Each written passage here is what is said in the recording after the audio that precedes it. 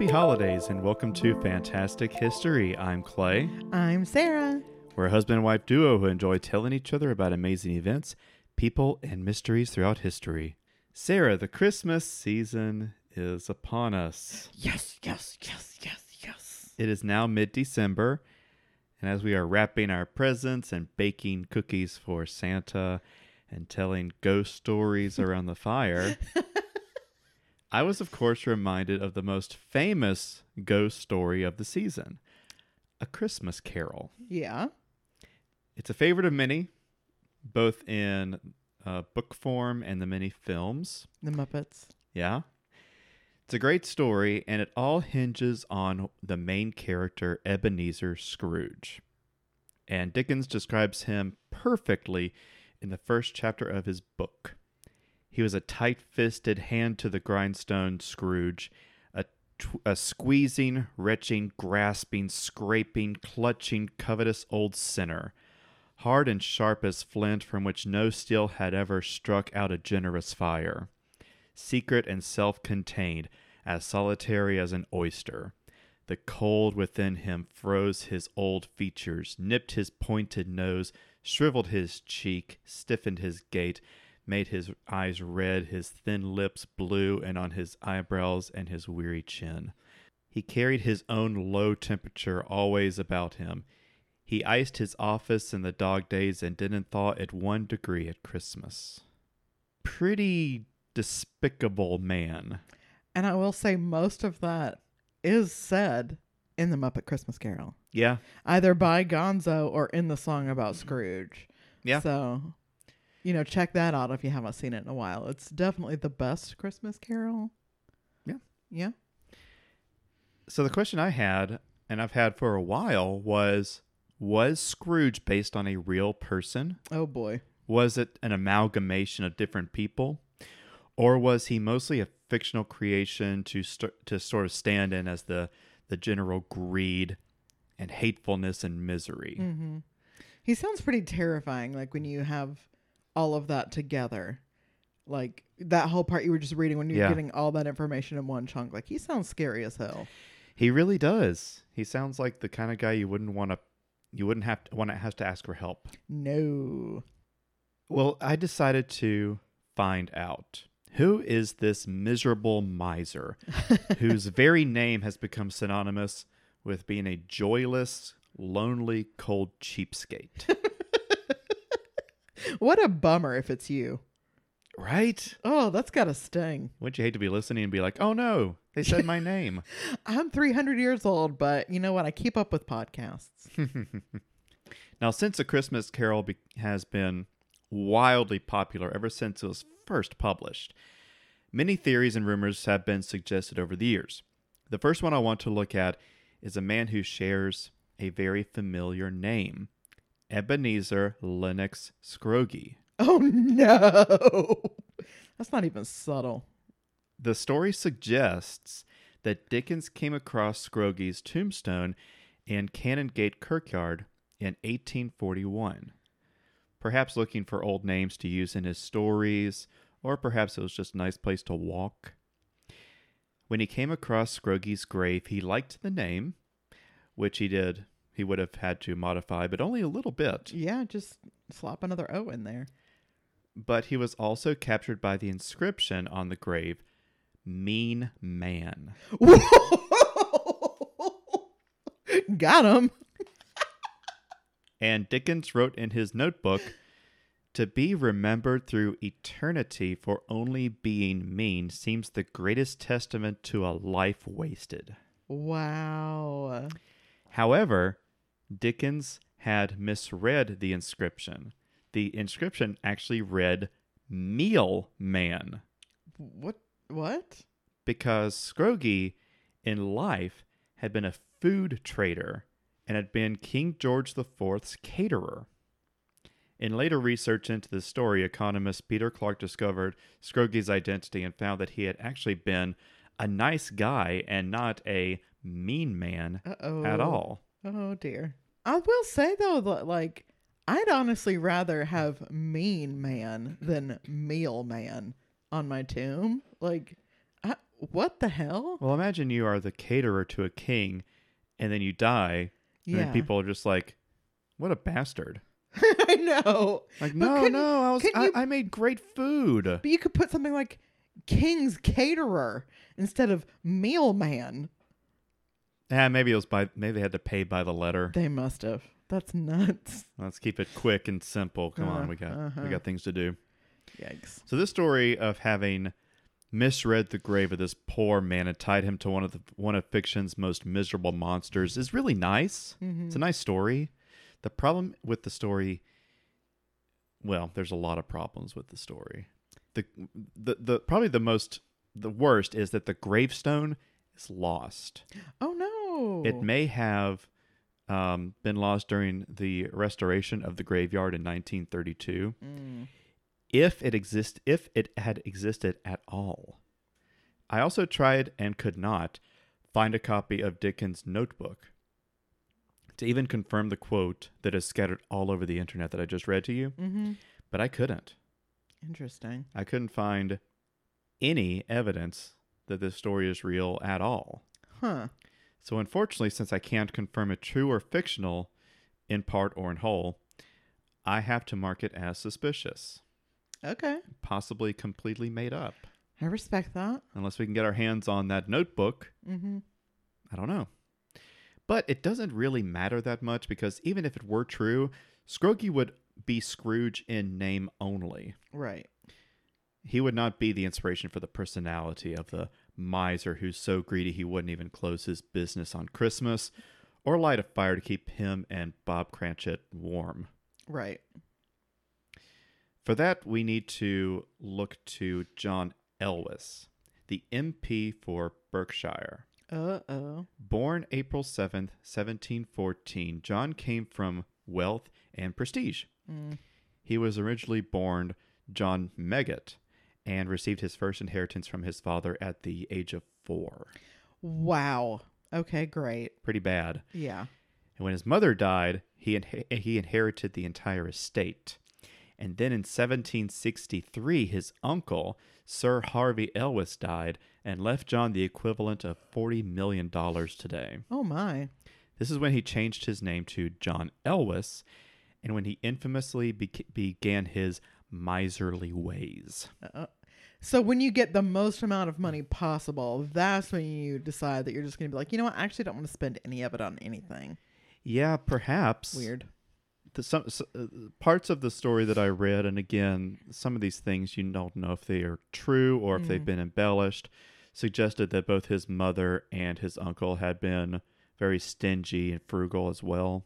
Okay. So it could have been something that he sort of inherited as well, or it could have just been the more you get, the more you don't want to lose what you got. You know? Yeah. Who knows? And there could have also been mental illness contributed to it. But it said that he dressed in rags, walked in the rain to avoid paying for a carriage, and sat in his wet clothes instead of drying them in front of a warm fire. That's just taking it too far. He's even credited as wearing a wig that he found in a shrub. Which I am not entirely convinced was a wig and not just the carcass of some poor animal. Right. Yeah, I can see that totally. Another story was that he once visited a doctor because he had a cut on both of his legs. Well, 2 cuts. It doesn't elaborate as to how he got this injury. But he made a wager with the doctor that he only treat one leg. And if the other leg got better first, he would not pay his bill. And guess what? What? He won the bet. What? Yeah. The untreated leg got better first. Apparently it did. Interesting. So his home fell into disrepair and leaked when it rained because he didn't want to pay for the repairs. He would eat rancid food instead of buying fresh. Oh, come on. And he would go to bed as soon as the sun went down so he wouldn't have to buy candles. I don't even know what to say. And his bizarre behavior earned him the name Elwes the Miser. Okay. But was he truly the inspiration for Scrooge? Because it does seem kind of right. Scrooge, I don't know if there's been a story or version of the Christmas Carol where he's like dressed in rags. He always seemed like he's put together pretty well. Yeah. He They weren't like as nice of clothes as he could afford. Yeah. But he wasn't wearing rags or like a shrub wig. Yeah, exactly. So was this the inspiration for Scrooge? Well, not in full. Maybe in part, because as frugal as Elvis was, he was also very generous. He would lend money to others, even without being asked, and not without the jacked up terms that Scrooge would have used. Okay, so this especially doesn't make sense to me. So it's not that he's hoarding his money. Mm-hmm. He just won't spend it on himself in any way, shape, or form. That's very strange. Well, check this out. If you remember how I introduced him, he was a member of British Parliament. Oh, yeah. And financed the construction of parts of London, including Oxford Circus, Piccadilly, and Baker Street. Oh, I know Baker Street. After his death, Edward Topham wrote his biography, Life of the Late John Elwes, which became a bestseller in Dickens' time. So he would have known about him. Interesting. And Topham wrote of Elwes, his public character lives after him pure and without stain. In private life, he was chiefly an enemy to himself. To others he lent much, to himself he denied everything. Odd. Very odd. So perhaps we have a contender for the miser Scrooge, the cheapskate Scrooge. But what of Scrooge's misery, his hate for Christmas and all things merry? Well, there are contenders, as it was not very difficult to find miserable, wealthy, greedy men. It never is. Never. It never is. Jimmy Woods stands out as a possibility. He was a banker in Gloucester, known as the richest commoner in England at the time.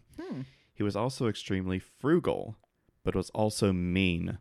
To the point it is said that his funeral procession was pelted with stones and jeers. I love this. Right? I love it. So that's pretty bad. That's how we should celebrate every time, like, a billionaire dies. We should throw rocks at them and call them assholes.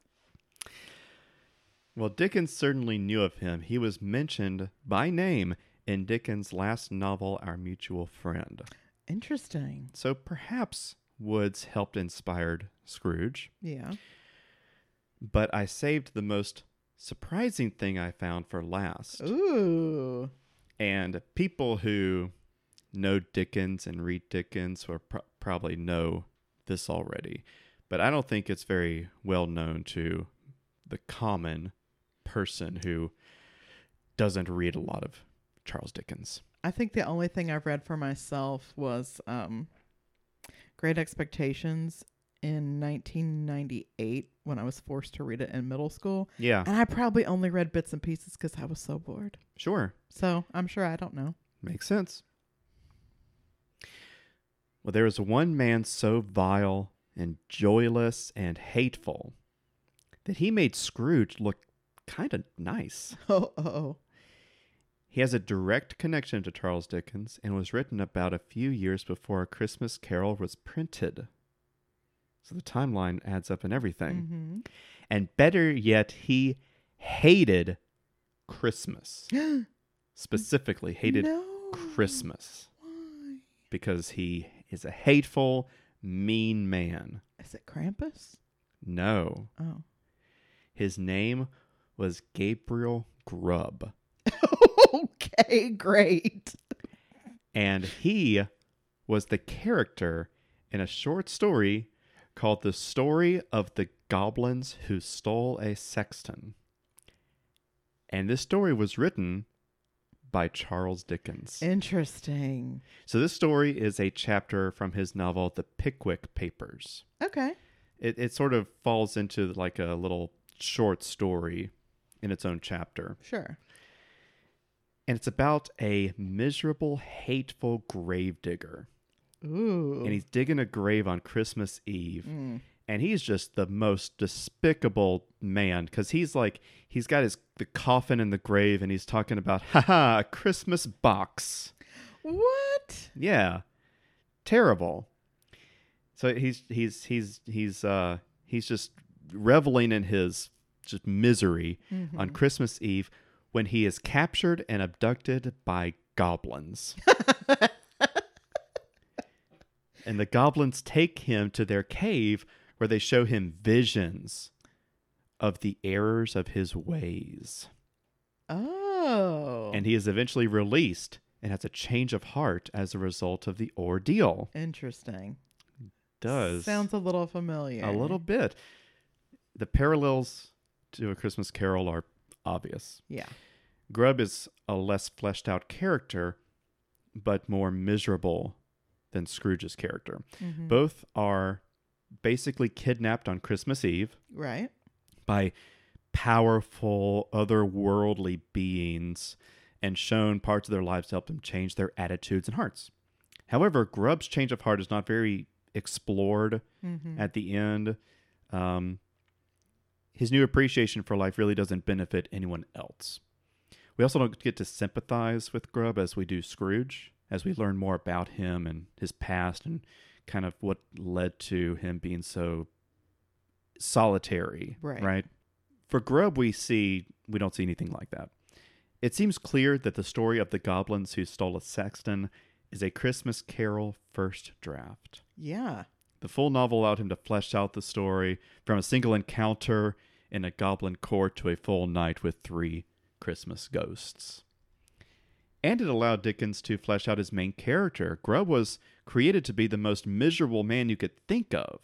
Just he must have been like, I'm going to write down just the most hateful thing I can put on paper so that his redemption is like all the more impactful. Although it's a short story, you can't really go very deep into it. That was the idea. Right. I mean, the man literally beats a child with a lantern because the boy was singing a Christmas song. Oh, okay. That's too far. Right? That's too far. So he toned down the evil for Scrooge so that we could eventually sympathize with him and believe in his redemption. Right. So it seems perfectly plausible to conclude that the true inspiration for Scrooge was Gabriel Grubb. He was the most hateful man put to pen. Grubb needed no inspiration. Just imagine the worst person you could, and there he is. And Scrooge was molded from that. Okay. Makes perfect sense to me. Yeah. But I do believe that the character was further developed through his miserly ways by people like Elwes. Yeah, that makes total sense. Makes total sense. To end this episode, Sarah, as many of you could guess, Sarah really loves A Muppet Christmas Carol. I do. So I have put together some Muppet Christmas Carol trivia to share. Oh my God. All of us. Honey. And this was not even planned. I didn't know that. I knew she was going to mention Muppet Christmas Carol. You gotta. I didn't know she would mention it twice. I've been trying not to mention it ever since the last time I brought it up. I was like, I don't think he wants me to keep talking about the Muppets. Well, I didn't want to give away the spoiler, Aww. but I had planned for it. I'm so excited. So Muppet Christmas Carol was director Brian Henson's directorial debut. Yeah. The Ghost of Christmas Past's effects. If you remember, the Ghost of Christmas Past doesn't look anything like any Muppet. It's that creepy doll. Yes. With like no body. Yeah. Yeah. So it was created, they made a special puppet that was operated in a tank of water and then green screened into the movie to make it look like it was floating. Wow.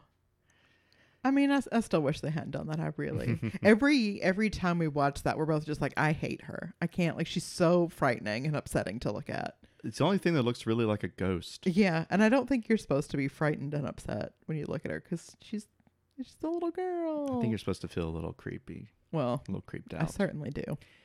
In the commentary, the creators relate a funny story from the screenings. A few children asked what the bookkeepers did wrong to get coal at the end. Oh.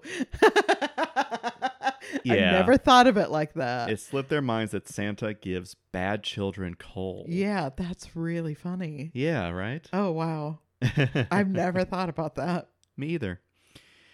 And before production began, Sir Michael Caine, who plays Scrooge, told producer and director Brian Henson, "I'm going to play this movie like I'm working with the Royal Shakespeare Company. I will never wink.